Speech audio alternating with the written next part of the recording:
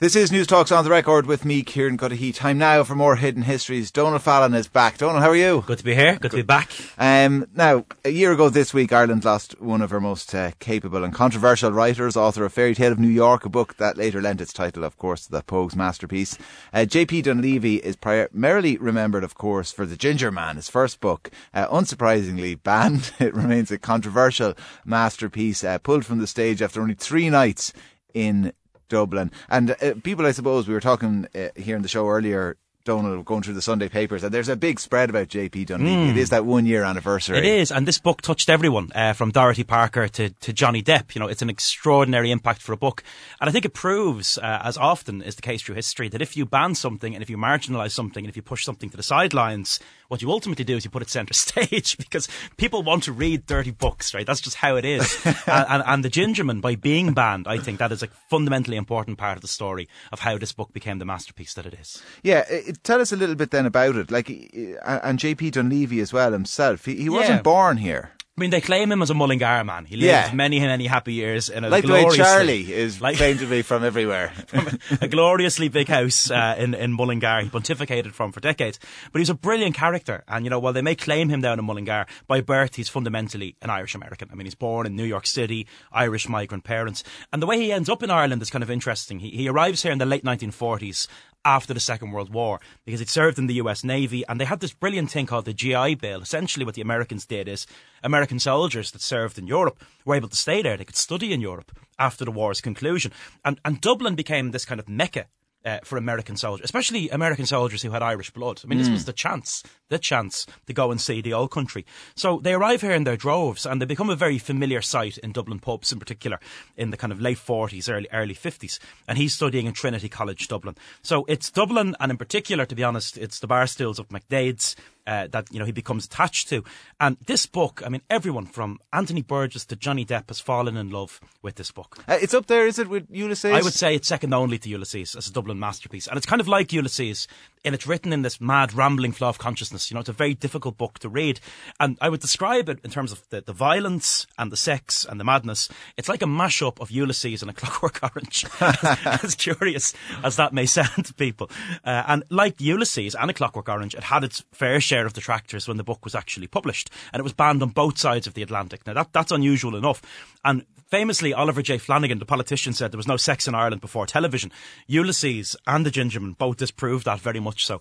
And a little bit like Ulysses again, it's kind of like a ramble through Dublin. I mean, the streets are there, the back alleys, the catacombs, the pubs. They are the backdrop of what is basically the story of a sex and drink addicted American, Sebastian Dangerfield, as he makes his way through the streets of Dublin. And even the publisher as well. It was the Hugh Hefner or someone of his time. It was a total accident, this, but it was published in Paris in 1955 by Olympia Press, who, unbeknownst to Donleavy, were basically a publisher of lowbrow pornography. Now, sometimes they dipped their toes into more serious pursuits, and they kind of had different imprints, you know, of the one publishing house. They published books like Lolita, and they had this very seedy vibe off them. And it's sometimes said that Brendan Behan, a seedy enough character himself, was the man who suggested to Donleavy that he send the book to this crowd in Paris. And Brendan Behan actually pops up in The Gingerman. He's fictionalised as Barney Berry. But he said, this book of yours is going to go around the world and beat the bejesus out of the Bible. And, you know, Behan, a kind of drink-addicted, sex-addicted character of his own way, I think he just fell in love with The Gingerman when he read it. Now, Olympia did publish serious stuff. They actually put out some of Beckett's work, but on a different imprint. So when Donleavy gets his author's copies in the post, he's absolutely furious. Basically, they're selling his book as porn. It's a bad book.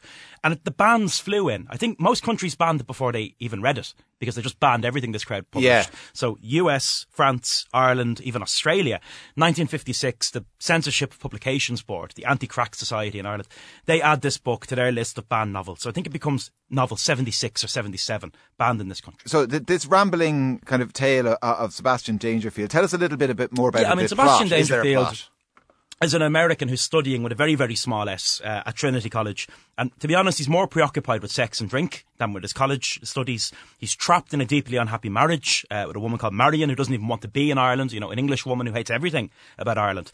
And the reviews of it are great. Dorothy Parker, when she read the book, she said, it is a rigadoon of rascality, a balled-out comic song of sex. That's as good a review as you're ever going to get. Dangerfield is like an anti-hero. We kind of want to like him. I mean, this guy's going around getting into fights in public houses. He's fallen downstairs. And we want to like him. But he's also downright abusive and vicious, especially towards his wife, Marion.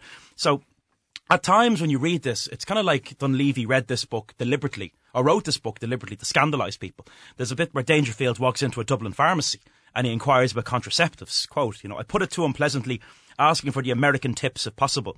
I saw his face go down, slouch of the jaw, hands twitch and a bottle break on the floor. The woman waiting behind me indignantly swept out of the shop.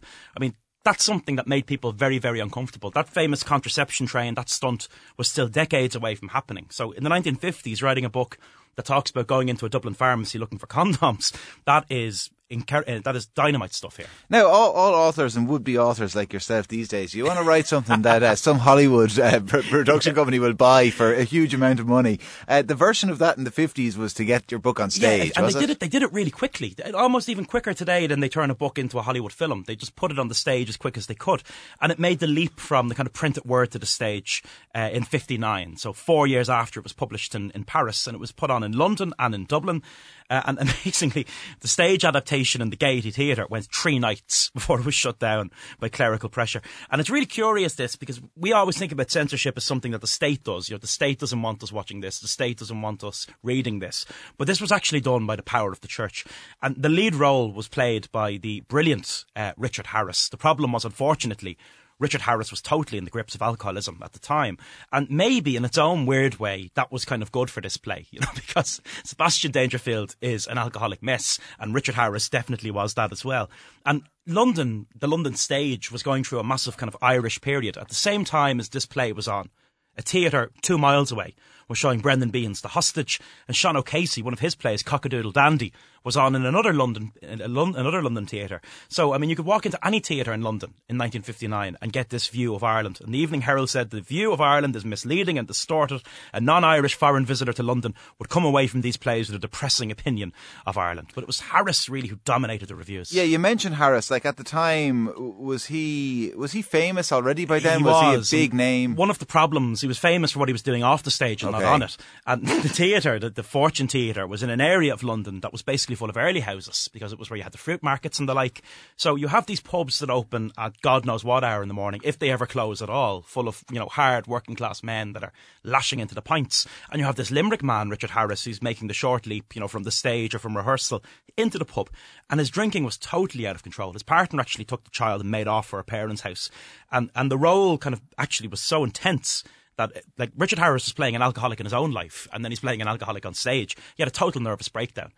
So it was kind of, he could only play this lunatic character by becoming one or remaining one. And after a few weeks, then it makes its way to Dublin. They brought it to Dublin, and it made it 3 performances. And the Evening Herald went to watch it, and the review was brilliant. They called it a sordid and repulsive evening at the theatre. And the Irish Independent, of course, the sister paper of the Evening Herald, said that The Ginger Man is the most nauseating play to ever appear on a Dublin stage, and it's a matter of some concern that its presentation should ever have been considered. It is an insult to religion and an outrage to normal feelings of decency. Was there a big public outcry then? Well, in the past, whenever there was a play people didn't like in Dublin, people went along and they threw things or they shouted things. So Playboy of the Western World, Sean O'Casey's play, The Plough and the Stars, both of those occasions, the audience show up and they boo and they jeer and they throw things, and that gets it put off the stage. On this occasion, it's the media, really, that has the power to do it, and it's the church as well. And it was reported that by the third night, the following statement appeared in the newspapers. The management of the Gaiety announced that the run of The Gingerman will be discontinued after tonight's performance because of the lack of cooperation by Spur Productions of London, who refused to make cuts as demanded by the management on Monday. But it emerged that it was actually nothing to do with the management. What had happened was that the driving force behind the collapse of the play was John Charles McQuaid. And as his biographer, John Cooney, says, one of McQuaid's secretaries arrived at the theatre to convey His Grace's disapproval of the play, which had been described in the newspapers as an insult to religion and decency. And Richard Harris watches this priest walk into the Gaiety, denounce the play, and when he walks out, he says, "There goes the battleship." But, I mean, what McQuaid did was quite remarkable, and it was very much outside the rule of law, and he was doing it all the time. I mean, when RTE was being set up, he was against that. He thought that would be bad for religion. He famously described Edna O'Brien's book, Country Girls, as a smear on Irish womanhood. You know, if he didn't like something, be it a film, a television station, a play, he had the power to make your life very, very difficult, and he did that on Dunleavy. Yeah, it's remarkable to think that was the situation. Dunleavy, I assume, was angry about this. And never forgave McQuaid, quite rightly. You know, it took 4 decades, literally exactly 4 decades. So 1959, the play is shut down. 1999, it re-emerges on stage for the Dublin Theatre Festival. But maybe in some ways Dunleavy owed something to McQuaid, you know, because it was his actions and the actions of people like him that made so many people want to read that book. And they've sold more than 40 million copies of The Gingerman. It's been translated into almost every major spoken language in the world. You can buy it in Korean, you can buy it in Finnish, and it's scandalising whatever language you choose to read it in.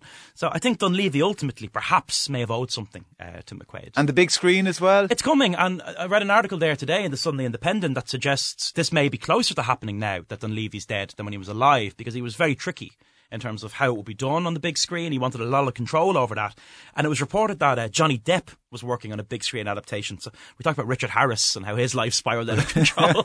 Is Johnny Depp the Richard Harris of today? Maybe he is. And Depp even wrote the introduction for a beautiful anniversary edition of the book not too long ago. He described it as a bedeviled, timeless jewel of scandalous misdeeds, which sounds like the headlines he makes for himself these days. Absolutely brilliant. My thanks to Donald Fallon, author of The Come Here to Be Bragg, book volume 2 in the shops now. And that is it for me today. Off the Ball is up next here on News Talk. My thanks to the production team, Roisin Davis, Simon Keane, Stephen Jordan, Peter Malloy was on sound to play us out. I know Donald's beloved Dubs in action in Croker later on. For the sake of rivalry, I'll go for Cork, but we'll give you this one. 1934, born on this day, died exactly 10 years ago, singer, guitarist, founder of the Dubliners, Ronnie Drew. Oh, a hungry feeling came o'er me stealing, and the mice were squealing in my prison cell.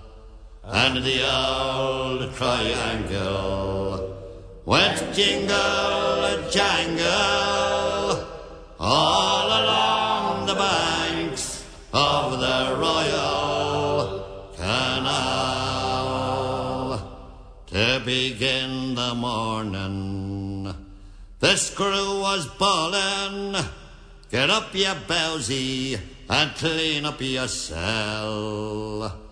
And the old triangle went jingle jangle all along the banks of the Royal Canal.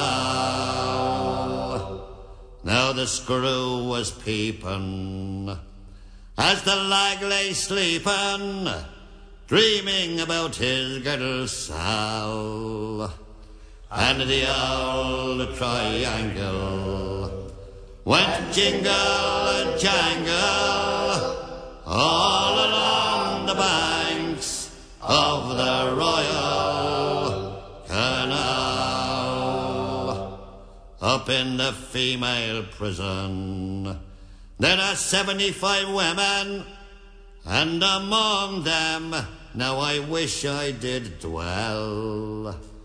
Then that old triangle could go jingle jangle all along the banks of the Royal Canal, all along the banks of the Royal